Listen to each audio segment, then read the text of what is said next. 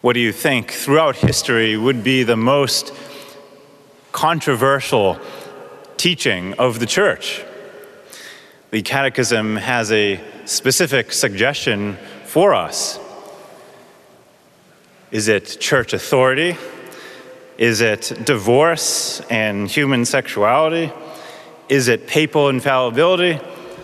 No. The Catechism actually quotes St. Augustine saying some 1,600 years ago, which still rings true today.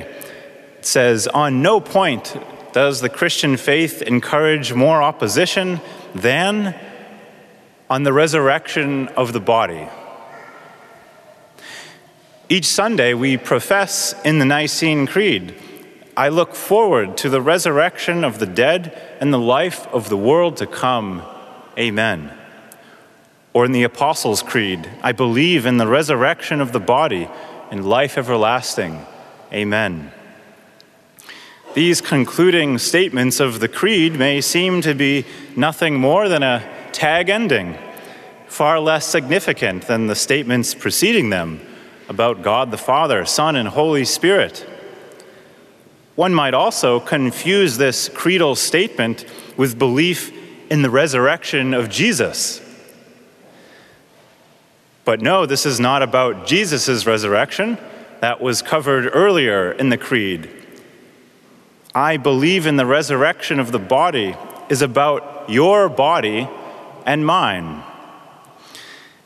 In both the first reading from Maccabees today and in the Gospel, we hear about the necessity of belief in the resurrection before even Jesus himself has risen from the dead.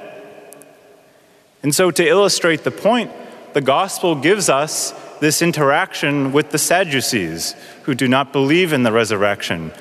And they present to Jesus a scenario to try to corner him or trick him. So they give this far-fetched but not impossible example of what if a man marries a woman, he dies, she remarries his brother, he dies, and so forth 7 times. And they say, whose wife is she in heaven? And Jesus' response is very simple, that there's no marriage in heaven, so none of them. Well, if you're feeling provoked here and getting ready to storm out of this church because I've presented this bad news that your spouse will not be your spouse in heaven, hold on. This is part of the good news if we properly understand this, if we understand what is heaven. Because marriage, especially as a sacrament, is a sign of something greater to come, of the eternal wedding feast of heaven. And so in heaven, will you know and love your spouse? Absolutely. You will even more and perfectly. But we'll share perfect love for everybody and God himself in heaven. And so there's no need for exclusive relationships in heaven. That's only for this earth because our hearts are limited and not able to give ourselves wholeheartedly to everybody. And so Jesus is saying that these ends of marriage are fulfilled, the meaning of marriage. Right? So the first meaning is procreation and education of children. Well, in heaven, there's no death, so there's no procreation. And furthermore, in heaven, if we look to the other end of marriage, of union of the spouses, right, there's no need for exclusive union because the union on earth that marriage symbolizes is fulfilled in heaven in a far, far greater way. But marriage is not irrelevant in heaven either, because heaven is the wedding banquet of Christ and his bride, the church. Here on earth, human love is manifested concretely through bodily actions. Love and all moral acts are mediated through the body. In other words, it's not enough to have loving thoughts and sentiments about another person or God. Those thoughts and sentiments need to be concretized through bodily actions if they are to bear authenticity.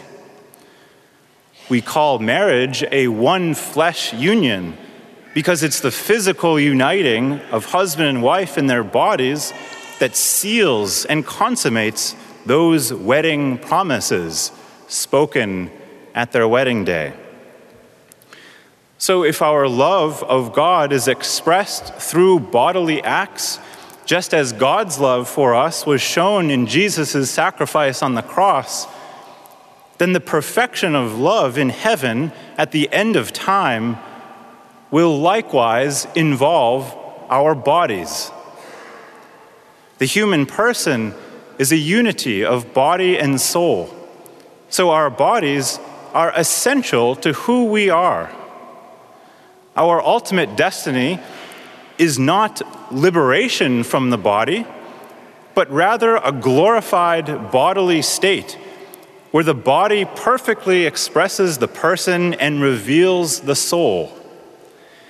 Each of our unique vocations to love and serve others necessarily involves embracing our bodily identity.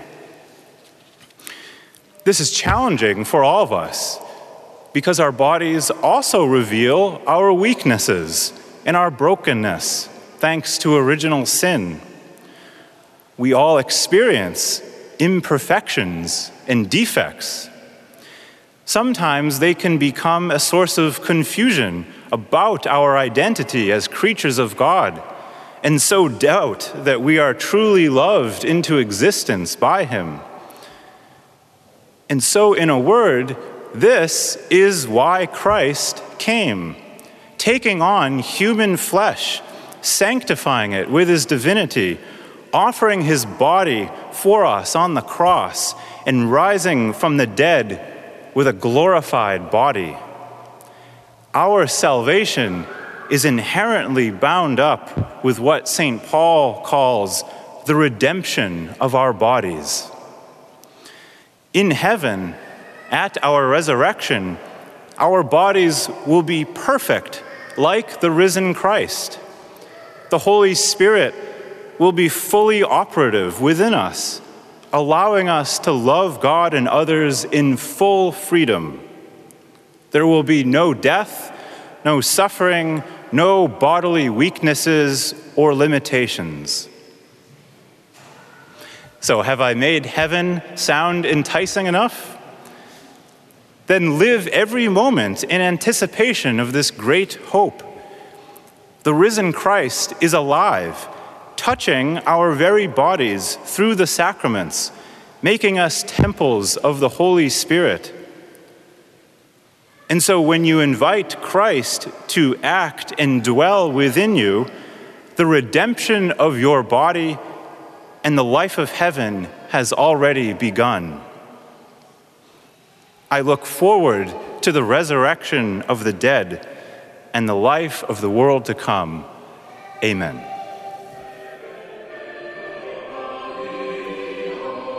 Thanks for listening to Within the Walls of St. Paul's Sunday Homilies. Please be sure to like us on Facebook and consider supporting us by visiting stpaulsharvardsquare.org. That's stpaulsharvardsquare.org. God bless and see you next time.